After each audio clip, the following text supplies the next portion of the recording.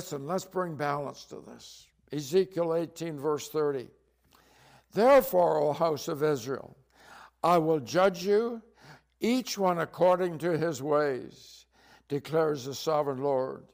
Repent. Now listen, they're already in captivity. Ezekiel's written when they're in captivity. And he's saying to them, I will judge you, each one according to your ways, the sovereign Lord. Repent, turn away from all your offenses, then sin will not be your downfall. Rid yourself of all the offenses you have committed, and get a new heart and a new spirit. Why will you die, O house of Israel? Listen, for, he says in verse 32, God is saying, I take no pleasure in the death of anyone, declares the sovereign Lord. Repent and live. And so the whole issue of Judah at that time was, they're in this Babylonian captivity, and they're there for 70 years. And you see, in that captivity, they are establishing a new life there. They're establishing, because the Babylonian country was allowing them to prosper and allowing them to have business. It wasn't like when they're in Egypt where they were made slaves. Now they're being catered to and helped along the way. But you see, God was trying to say, even if you become prosperous, you are still not serving me, and I'm still warning you. I'm still warning you. And the warning was not heeded very well. As a result, those that eventually come back from Babylon, you can read it in Nehemiah and Ezra, were very few compared to what went in. Many of them stayed there. Some of them had businesses. But you see, they were a bound up people, separated from God. They come back to hardship. They come back to a country that was destroyed, a city that needed to be rebuilt. They come back to hardship. In Isaiah chapter 3, this is before they ever went into captivity. Jerusalem staggers. Judah is falling. Their words and deeds are against the Lord, defying his glorious presence. The look on their faces testifies against them. They parade their sin like Sodom. They do not hide it. Woe to them.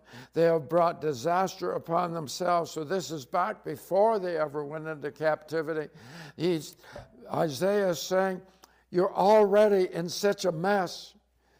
They're prayed their sins. Listen, in our culture today, we're still doing that. We prayed our sins in the gay praise. We prayed it before the public. We're no different than, why should we be treated why should we be treated not the same as them? We will be treated that way. This whole purpose of this teaching is try to get us to turn from what we're doing and say, because what happened to Judah back there and taken into captivity, uprooted from their nation, uprooted from their farms and their businesses, and taken into captivity for 70 years. Lord, if they had repented before that, you wouldn't have had to take them in. However, your sins are like Sodom. Let me tell you from history, just in the last few years, how God looks on that. August the 29th of 2005, New Orleans was hit with the Hurricane Katrina. 1,836 people total died, 1,464 of those were in New Orleans. Terrible storm that flooded that city, destroyed it. What were the people in New Orleans getting ready to do? If you go into Google, put in Southern decadence. When that storm hit, Katrina hit, it was a few days before a pride parade. They call it Southern decadence. Decadence has to do with destruction. The word means destroyed, to be destroyed. But the pride parade that they had planned, where the city had said to them, we give you freedom to do anything you want, total nudity, sex acts, anything you want.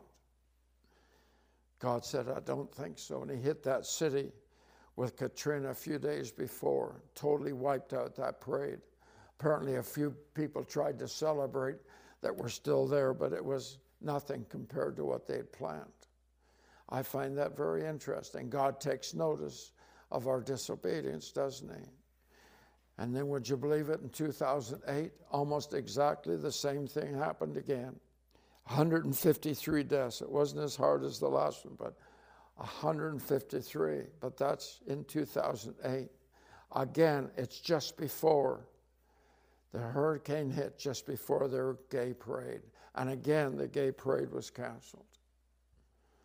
Now listen, I look at that and I say, God is not at all pleased with our lifestyle here in our country or in the United States and many other countries. He's not at all pleased.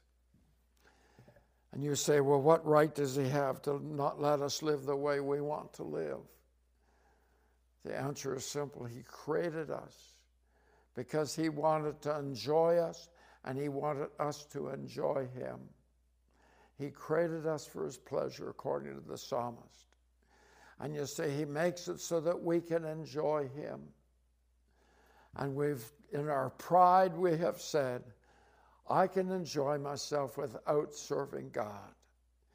Why we have come to that decision, I don't know. In my youth, when I wasn't serving the Lord, my attitude was, I can't have fun being a Christian, so I'm going to live in some sin. Even though all the time I attended church, even did things in the church, like working in youth group and stuff, but I wasn't serving the Lord. Because I felt I had to get outside of that in order to enjoy life. And it's nothing but a mockery, a lie of the enemy. Because the enemy has convinced many that we have to get outside of God's shelter, God's home, God's family, in order to enjoy life. But I know now, after 45, 50 years of serving the Lord, I know now that the peace he gives you inside, where I don't need drugs, I don't need alcohol, I don't need anything to prop me up and make me happy. I know now he had something better. And he has something better for you. He wants to be able to love on you and care for you as a father, a good father, not like the father so many of you had, but a good father to love on you and care for you and have you sit on his lap, wrap your arms around him and he'll hug you. That's what he wants. That's why he calls himself a father. He's a father to us. He wants to be to us everything and more than what our earthly fathers ever were. And you might say, well, these hurricanes that hit New Orleans, and there's many other hurricanes that have hit our country in the States, tornadoes that have hit here in our country. You say, well, isn't that just nature, just an act of nature that's happening? Listen to what he says to Amos, chapter 3, verse 6. When disaster comes to a city, has not the Lord caused it? The answer to that is yes, he has. You see, when things are happening that are called disasters, whether they be forest fires, floods, storms, famines, too much rain, when all that stuff happens, God isn't sitting up in heaven wringing his hands and say, oh dear, now what will we do? He is the one that's behind it. That's why when he was in the boat with the disciples and the storm came up, he could stop it because he was in charge of the storm happening and he was in charge of stopping it. He says, the Lord has called it. And then there's a number of places in the Old and New Testament that tell us clearly that God is a ruler. He's in charge of what happens with the elements. And whenever things go wrong, he is trying to get our attention. It says in Ezra 8, this is when Ezra is bringing them back from the Babylonian captivity. It says, the gracious hand of our God is on everyone who looks to him. But his great anger is against all who forsake him. Job 33, verse 29. God does all these things to a man twice, even 3 times. Now we know what Job went through with the terrible sores he had. Even 3 times, to turn back his soul from the pit, that the light of life may shine on him. So Job's, in his misery and pain, he's saying, listen, I know why this is happening.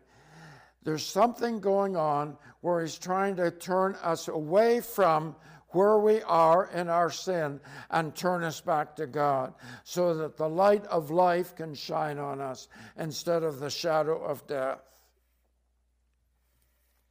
Again in 1 Samuel chapter 12, verse 15. Listen to what Samuel's saying to the people. If you do not obey the Lord, if you rebel against his commands, his hand will be against you as it was against your fathers.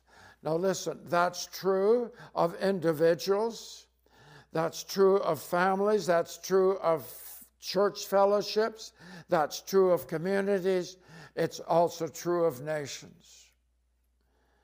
If we don't obey the Lord, if we don't walk in his way, his hand will be against us. Through the Old Testament especially, a number of times when a heathen nation like the Amorites or the Moabites or the Philistines, when they were coming against Israel and Israel was living in disobedience, it says that God chose them. As a matter of fact, he said to us about the Moabites, this is my army. And he talks many times about joining with them, becoming our enemy and joining with them because of our disobedience. I'm just telling you what the Word God says.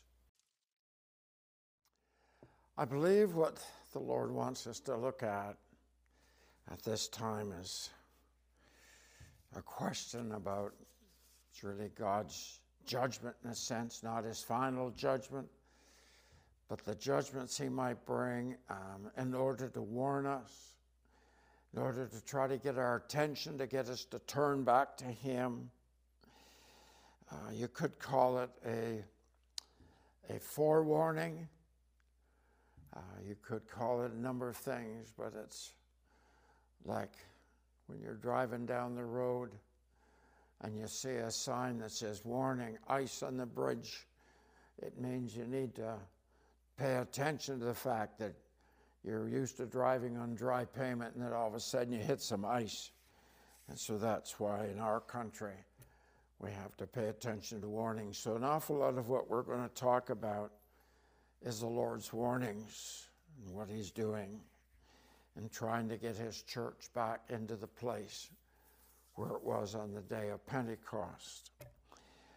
So basically my title is, Who's in Charge of the Storm? And so,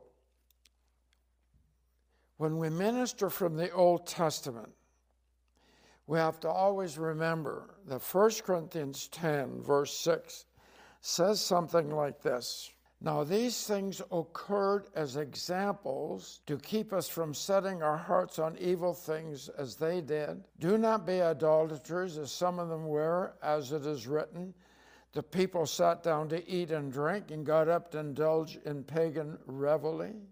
We should not commit sexual immorality as some of them did, and in one day 23,000 of them died. We should not test the Lord as some of them did and were killed by snakes. And do not grumble as some of them did and were killed by the destroying angel. These things happened to them as examples to us that were written down as warnings for us, on whom the fulfillment of the ages has come. Now it's interesting that the snakes were sent by God because the people became impatient. They spoke against God and Moses and complained about the food God sent, the manna. Jeremiah 8:17 says, and he said, I will send poison snakes among you, vipers that cannot be charmed, and they will bite you, declares the Lord. So the first passage I was reading to you from 1 Corinthians is a way back when they're in the wilderness. But now Jeremiah is many years later when he says that he will send poisonous snakes among us and vipers that cannot charm. There's a way down as they were getting prepared, as God is preparing both Judah and the small tribe of Benjamin to go into exile because they had forsaken the Lord. The other 10 tribes had been gone for a number of years. Jeremiah 14, verses 1 to 9. He describes in those verses, the drought, the famine, and the sword that's going to come against Judah. He was trying to say, this is what's going to happen. And I'll read from verse 10. This is what the Lord says about this people. They greatly love to wander. They do not restrain their feet, so the Lord does not accept them. He will now remember their wickedness and punish them for their sins. Now listen, many people will say, Howard, that's Old Testament.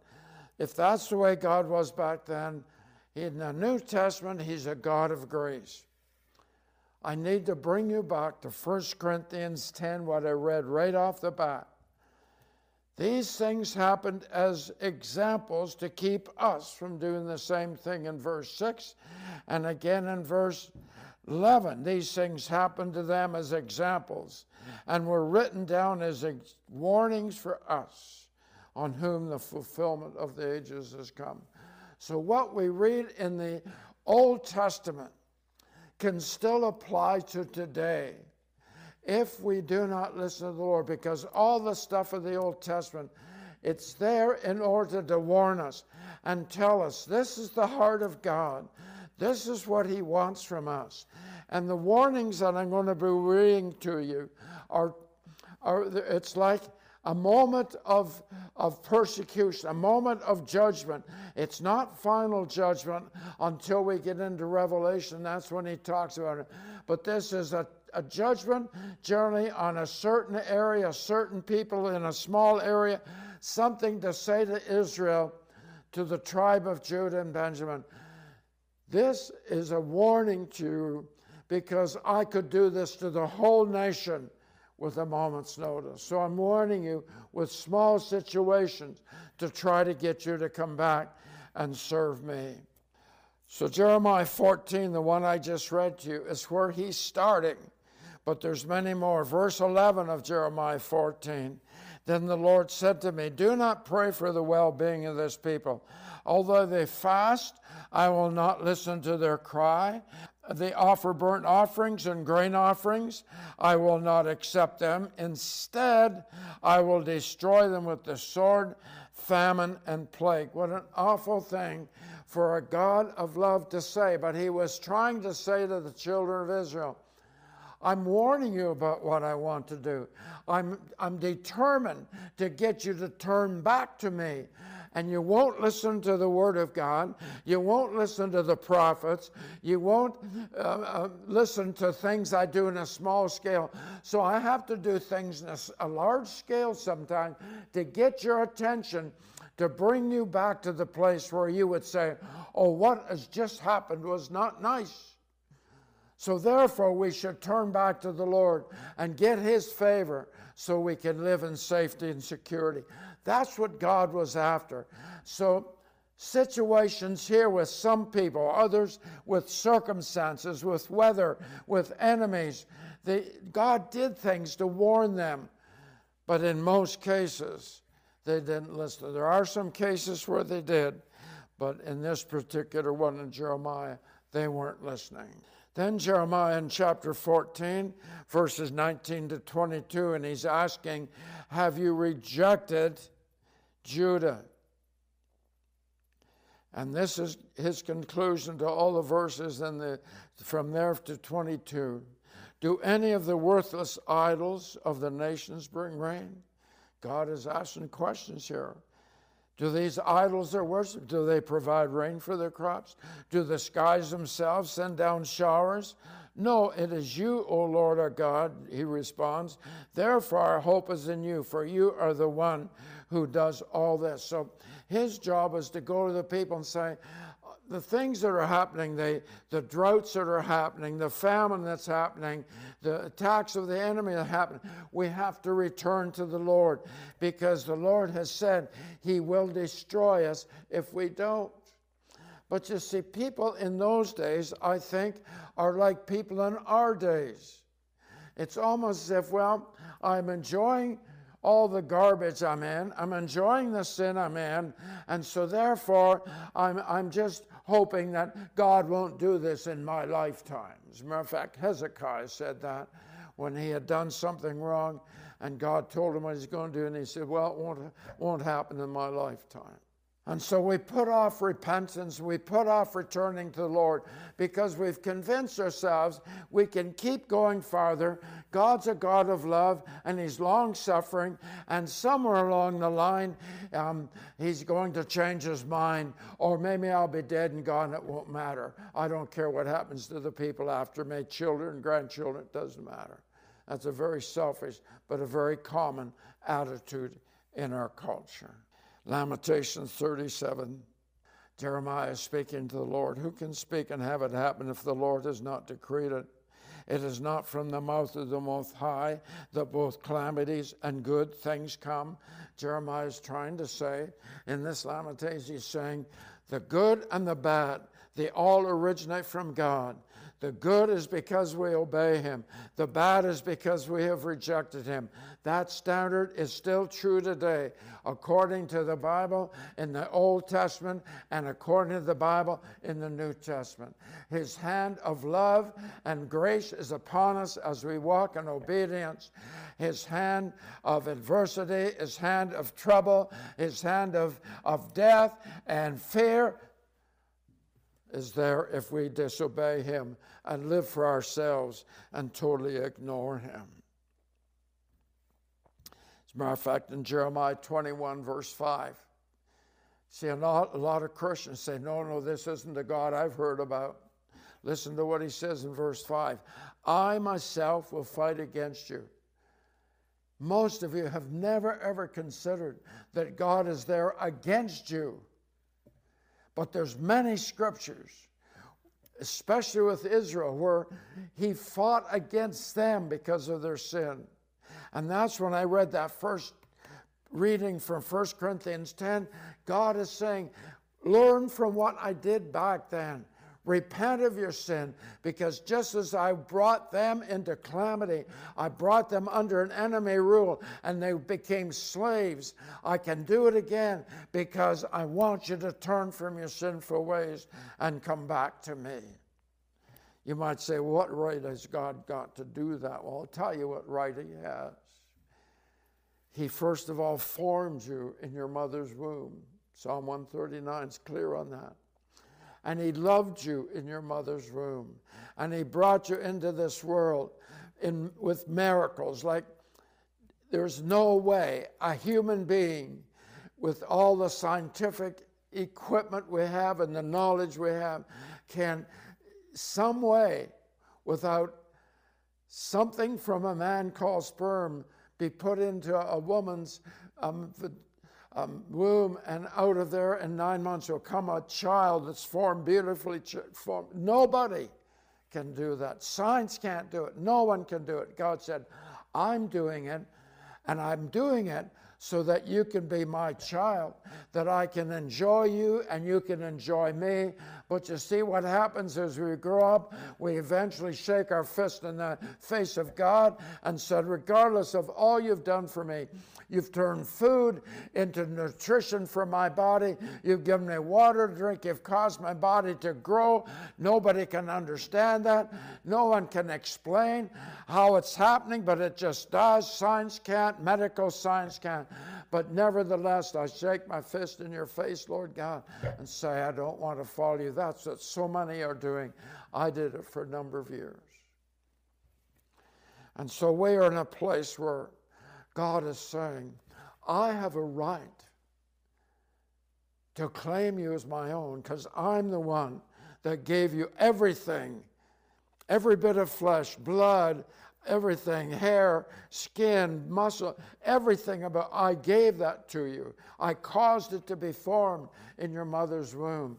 It didn't happen accidentally. It was planned, fearfully and wonderfully made. That word fearfully means respect in Psalm 139. Fearfully and wonderfully made. Let me read it this way. With great respect, he formed you in your mother's womb. Impossible without God. Impossible. We can't create life. We've said we're going to, but we never have. We can't make something form in the womb without all the stuff that God's already given us, the sperm from a man, the egg in the woman, and all that. It's already there because God made it. We didn't make it.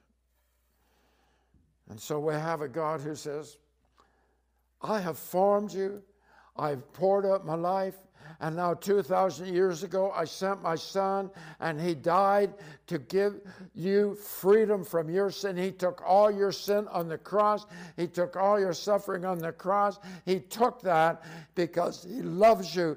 The love in Jesus is the same as the love of the Father, because Jesus is the exact representation of the Father. It says so in Hebrews. It says so in Colossians. Exact representation. Jesus said to Thomas, the doubting disciple, when he said, I want to see the Father, Jesus said, you've seen me, you've seen the Father, because I am like the Father. As a matter of fact, he was the Father. You go back into Isaiah where it talks about Jesus coming, and he calls Jesus the eternal Father. It was God in man. That's what Emmanuel means. God in man, in a flesh. The flesh is called Jesus. The person inside is God himself. And you see, he did all that, died on the cross, so you can be free, but we still say, I'm still going to do it my way. And you see, he says somewhere, if you maintain your stubborn route and the course that you have determined to take without me, then there will be judgments come on you. There will be times of turmoil and disaster if you don't turn back to me. And so it happened in the Old Testament. It's happening in the New Testament. I'll show you scriptures in the New Testament in a few minutes.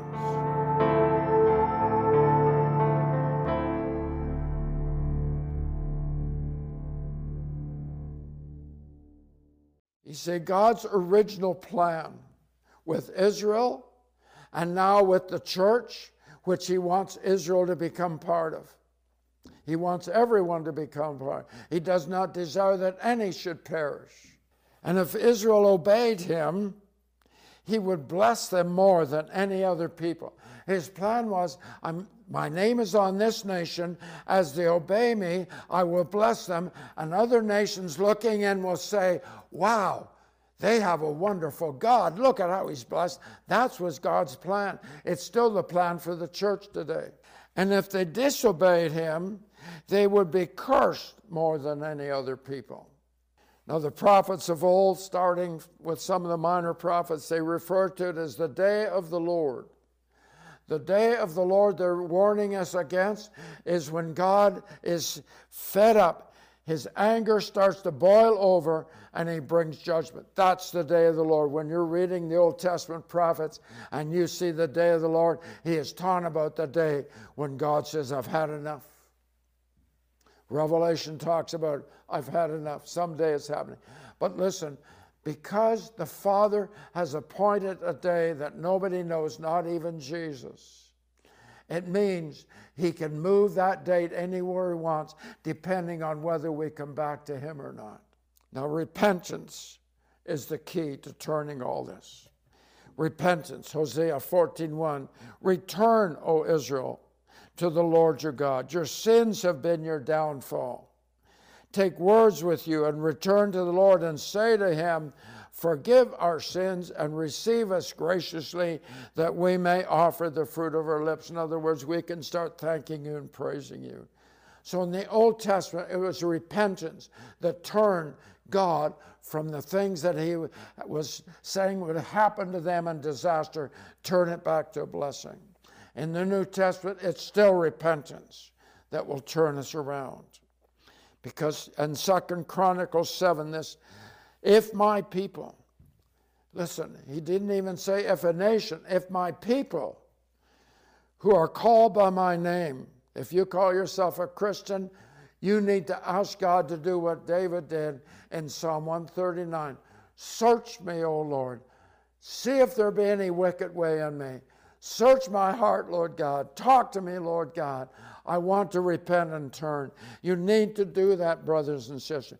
If my people who are called by my name will humble themselves and pray and seek my face. Listen, humble myself means I'm not going to say I'm going to do it my way any longer. I'm going to say I'm going to do it God's way. I humble myself. I can't do it the right way. God is the right way. I'm going to follow him. Jesus, my example. Paul even said that he was an example because he was serving Jesus. So we need to humble ourselves and pray and seek his face. And we must turn from our wicked ways. In other words, your lifestyle is going to change. You might say, well, then I'll get bored. No, you won't. When my lifestyle changed, that's when I began to experience an inner peace. I don't have to have up and down joys and then disappointments. I have peace in there. And I enjoy life more than I ever have. Turn from our wicked ways. Then God says, then I will hear from heaven and will forgive their sin and will heal their land. What does the land have to do? It has to do with prosperity. He will heal us from our wounds, our hurts. He will bring us into place of his family. But we just don't learn. Luke 21, verse 20, this is Jesus speaking. He said, when you see Jerusalem being surrounded by armies, you will know that its desolation is near. Then let those who are in Judea flee to the mountains. Let those in the city get out, and let those in the country not enter the city. For this is the time of punishment and fulfillment of all that has been written. In other words, the New Testament, what has been written from the Old Testament is going to take place, and it did take place. Jerusalem was not only emptied in 3 different stages of taking them to the Babylonian captivity, but the temple was destroyed. Anything burnable was destroyed. The walls were torn down. Why? Because they refused to repent. Jesus said, you need to repent and turn back, but they wouldn't. Listen to what he says in Isaiah 26, the second half of verse 9. When your judgments come upon the earth, the people of the world learn righteousness. Verse 10, though grace is shown to the wicked, they do not learn righteousness. Even in the land of unrighteousness, they go on doing evil with regard and regard not the majesty of the Lord. Okay, summarize that verse. When God is gracious to a nation, they keep going under their sin. When God brings judgments, the people should be listening and watching and repenting. But this is what's happening in our day and age. When disasters have struck, a number of years ago, struck some cities, a city north of here, about 200 miles where I am. And you see, I heard that the following Sunday, the churches were filled with people. What were they looking for? They're looking for an answer. Why did this happen to us? Houses destroyed, people died. And then I heard from some of them that went to church, I asked them specifically. They said the pastor explained it was a natural disaster. It had nothing to do with God. And that's nothing but a deceptive lie. It is not the truth. God is in charge of the storms. He always has been. He always will be. He was in charge of the flood when Noah came. He was totally in charge. He never blamed Satan. As a matter of fact, I found out something recently. Satan is only mentioned 2 or 3 times in the whole Old Testament, and there's constantly being taken over by their enemies, constantly repenting and coming back, and then being taken over again by an enemy. Why? Because it's God that's doing it, trying to get us to come back to him. He uses Satan as a puppet to do what he allows him to do, that's all. Satan can't do anything without God's permission. Read the 1st chapter and the 2nd chapter of Job. You can find out for yourself. It's right in there. Listen to what Revelation 16, verse 8 and 9 says. The 4th angel poured out his bowl on the sun, and the sun was given power to scorch people with fire. We're talking about an angel of the Lord here. They were seared by the intense heat, and they cursed the name of God, who had control over these plagues, but they refused to repent and glorify him. What more do we need to hear? You can be saved when it hits you, the disaster, whatever. You die a natural death or you die of a disaster that's hitting your area, you'll go to heaven. Listen what's happening now in the persecuted church, especially in countries like Africa and India and China and the Middle East, the persecuted. Listen, the blessing is, it's terrible what's happening. Over 200,000 Christians died last year from being killed because of their faith in Jesus Christ. But I want to remind you one thing. There's 200,000 people in heaven right now that are there prematurely. They have no more pain, no more fear of anything, and they're home free. That's about the only good thing I can say about it. That's the only good thing I can say about abortion, which is bringing curses on our nation. We can't continue to kill God's children in the womb and get away with it. But the only good thing is they get to go home before we do. David said that of his little boy that died at birth, the first child he had with Bathsheba. David said, he can't come to me, but I can go to him, knowing he was in heaven.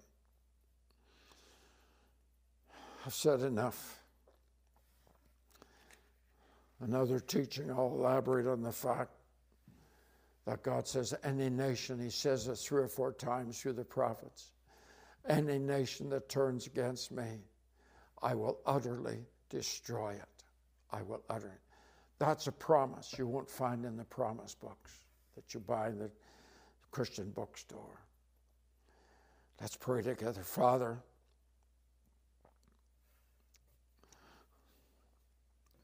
I've got to know you because you gave me the Word of God, you give me the Bible, and I've got to know you, and I've found out things about you that I never thought before. I've found out things about you, Lord God, that the preachers never told me, teachers never told me. They wanted to make you look like a real nice, sweet guy that never did anything wrong. And you sit up in heaven, you wring your hands when things go wrong down here, and you complain and say, oh dear, now what do we do? I didn't understand, Lord, that you're a God that's in charge of everything. And I look back on some of the things in my life, and I know that you were causing bad things to happen to draw me to you, Lord, and I thank you. You finally got my attention. I'm glad I'm here, Lord. I'm glad that you give me this opportunity to preach Jesus and him crucified, and to warn people that unless we take advantage of that crucifixion, that we indeed will perish into a lost eternity. So, Father, you've been gracious to so many. So many people love you in this world, Lord. So many that you've held off judgment on the world. And I thank you, Lord, for everyone. So in the name of Jesus, we rest, Lord God, knowing that your word is true. It is not my word that I've given, Lord. It is your word that I've given. I've just read it. That's all. I've read it to them. In the name of Jesus, I thank you that you've hit many hearts. You've moved many hearts with this teaching, and I thank you, Lord. My name doesn't have to be on it, Lord. Put your name on it. In the name of Jesus. Amen.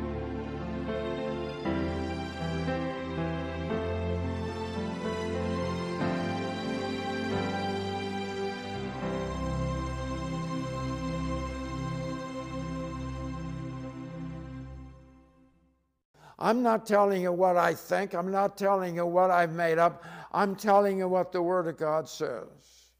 And how I long that we would learn it in this nation or any nation that's listening, and to turn back to God and say, Lord, we have to give up our stubborn, prideful ways. We need you. We need a father. I don't care how old you are, man or woman. We need a father, and that father's in heaven waiting to be a father, a loving, consoling, comforting father to us.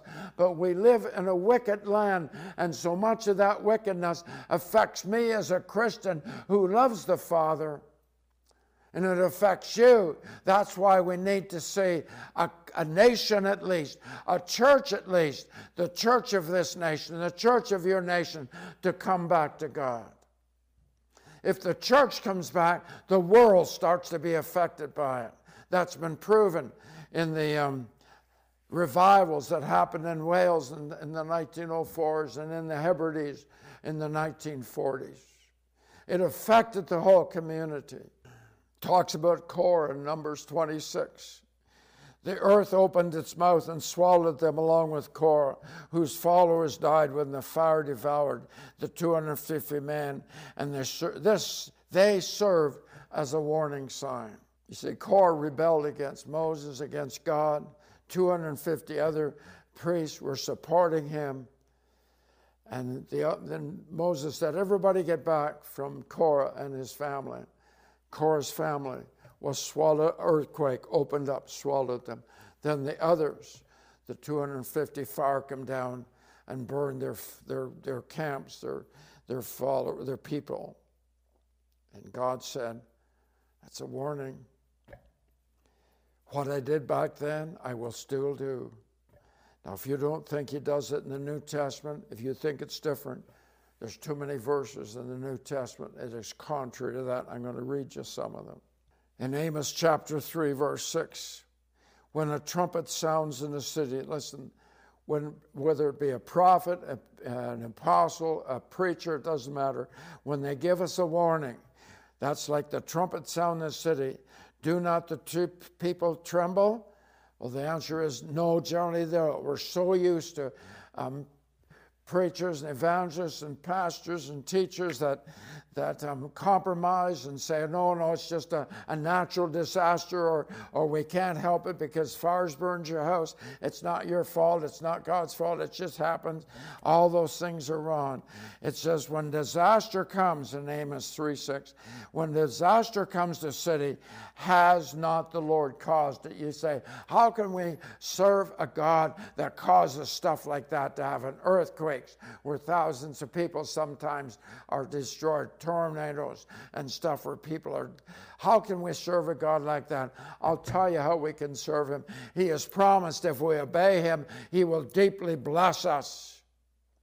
But if we disobey him, he starts warning us with things here and here and here. And someday, if we don't repent and come back, it's going to be in Revelation where everything is destroyed. And only those that know the Lord and have sacrificed all the joys of the flesh and lived in the joy of the Lord instead will be taken home to be with him. But you don't have to be part of the ones that are destroyed. You can be part of the ones that God wants to bless. Amos 4, verse 7. I also withheld rain from you. God said, I withheld. It wasn't the devil. It wasn't just nature. God said, I also withheld rain from you when the harvest was still 3 months away. In other words, the harvest needed it. And then I sent rain on one, but withheld it from another. In other words, it rained some places, not another. One field had rain, another had none, dried up. People staggered from town to town for water, but did not get enough to drink. Yet you have not returned to me, declares the Lord. See, this is what he's doing. Verse 9, listen, many times I struck your gardens and vineyards. I struck them with blight and mildew. Locusts devoured your fig and olive trees. Yet you have not returned to me, declares the Lord. Verse 10 says, I sent plagues among you as I did in Egypt. I killed your young men with the sword. In other words, a lot of the wars were fought. God caused it to try to get us back to him. Along with your captured horses, I filled your nostrils with the stench of your camps, yet you have not returned to me, declares the Lord. How clear can it get? God is doing things to try to get us to return to him. He says so in those chapters, chapter 4 of Amos 7 to 10. And yet we do not hear him. Listen, there's heavy judgment. The Bible says there's heavy judgment coming upon those who call themselves our pastors, our evangelists, who excuse away all this stuff, when really we need to be saying, listen, every disaster, every hardship, even accidents on the road, car accidents, airplane accidents, everything is God saying to us, will you return to me so I can start blessing you? Because I don't like when I have to destroy people or destroy things.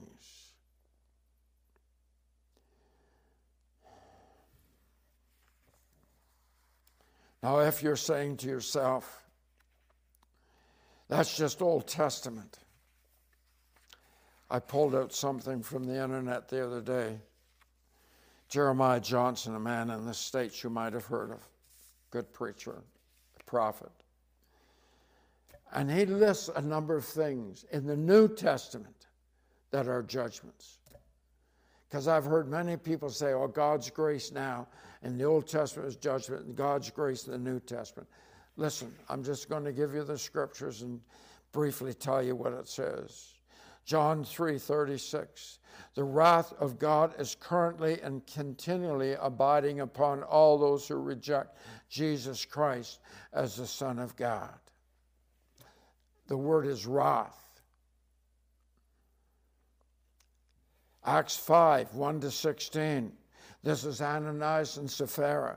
They were believers, but they were struck down dead for lying to the Holy Spirit. Acts 20, verse 20-24. King Herod is struck dead by an angel of the Lord for not giving glory to God. That's God's judgment, New Testament. Romans 1:18-24, the wrath of God, again, the wrath of God is revealed towards humanity by allowing them to reap what they sow. Therefore, God gave them over, read it, God gave them over to something worse, and when they wouldn't repent, he gave them over to something worse. It's in the New Testament. You said, well, what about the grace of God? The grace of God is there to bring us back to salvation. Blood of Jesus to forgive us, but we have to be a repentant people. 1 Corinthians 5:1-13, it says, the immoral brother is judged and handed over to Satan for the destruction of his flesh. God said, I'm doing that. 1 Corinthians 11:27-34, believers are judged and become sick. Some even die for not judging themselves before partaking of the Lord's Supper. 1 Timothy 1:20, there's two men who were handed over to Satan because they were blaspheming. And then finally in Revelation 2:22. I'm reading this one. Look, I am throwing her, that's Jezebel, onto a bed of violent illness. Now, just a minute. We're not talking about somebody way back in 1st and 2nd Kings. We're talking now about the spirit that's in the end-time church. A spirit of control, manipulation. It's called a Jezebel spirit. It can be men, it can be women. But he says this is coming. Those that are controlling, those manipulation to get what they want, using the gospel for selfish means, using congregations for selfish means, for reputation, for financial support, using them beyond what the scripture would allow. I'm throwing her onto a bed of violent illness, and those who commit adultery with her into terrible suffering, unless they repent of their deeds. Furthermore, I, and this is Jesus, will strike her followers with a deadly disease, and then all the churches will know that I'm the one who searches minds and hearts. I will repay each one of you what your deeds deserve. Do you understand? God is saying, if we do not repent of our sins, He is handing us over to something worse. If we don't repent in that level, He'll hand us over to a deeper level, and all the way down until men are having sex with men, women with women. It says so in Romans chapter 1, verse 18, and on to the end of the chapter.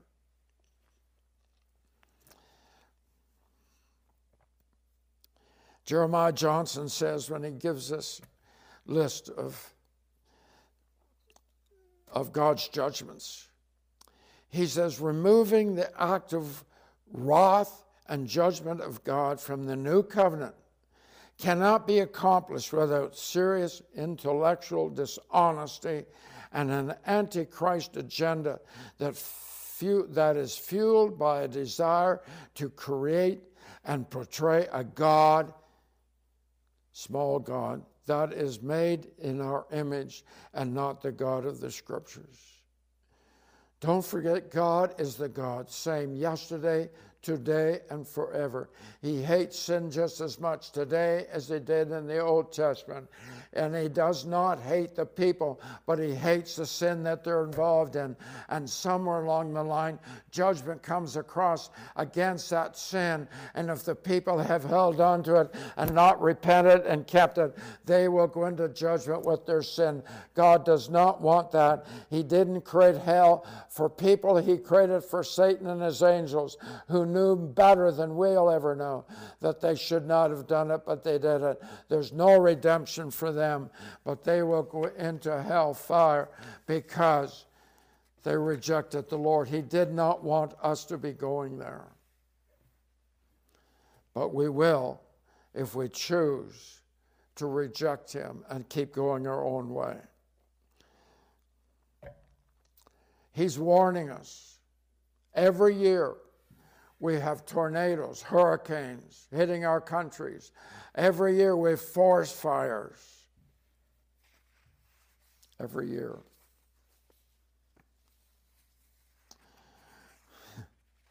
I sometimes wonder how we can ever stand before a God who will say to us, I give you warning after warning after warning, but you still rejected me and would not let me become a loving father to you and pour out to you the blessing of my kingdom. You wanted it your way, and you did it your way, and therefore you got it your way.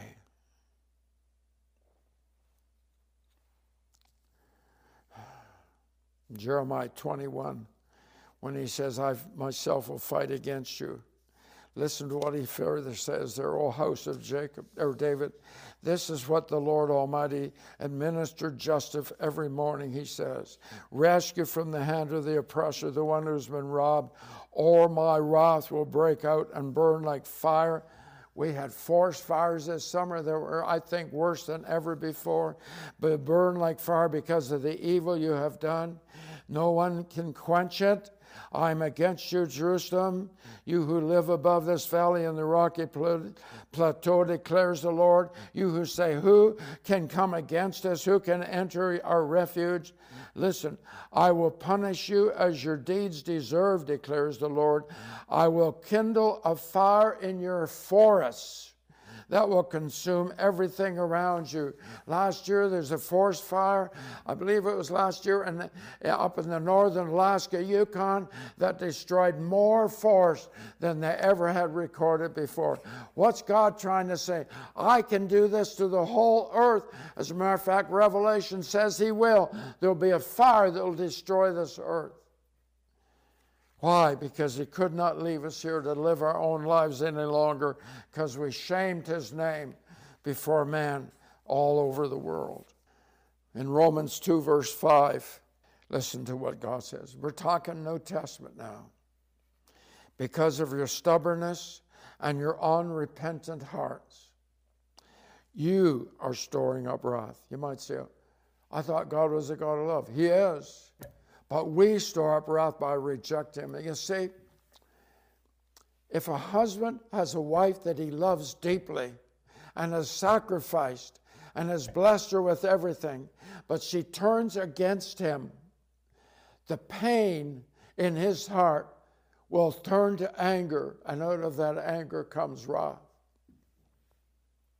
And that's what we're doing to the Father. You are storing up wrath against yourself, storing up wrath against yourself for the day of God's wrath. It wasn't God's idea to do this. You determined by disobeying him. When his righteous judgments will be revealed, we will know then when we experience the day of God's wrath. Verse 6, God will give to each person according to what he's done. See, his judgment is often on nations, but as individuals we stand before the judgment seat of Christ. Verse 7, to those who by perseverance in doing good seek glory, honor, and immortality, he will give eternal life. Verse 8, but to those who are self-seeking and who reject the truth and follow evil, there will be wrath and anger. I'm not telling you what I've come up with. I'm not telling you what I've made up. I'm just telling you what the Word of God says. And you can destroy me, you cut me up in little pieces, feed me to the dogs, whatever you want to do. But the Word of God still says what I've been reading.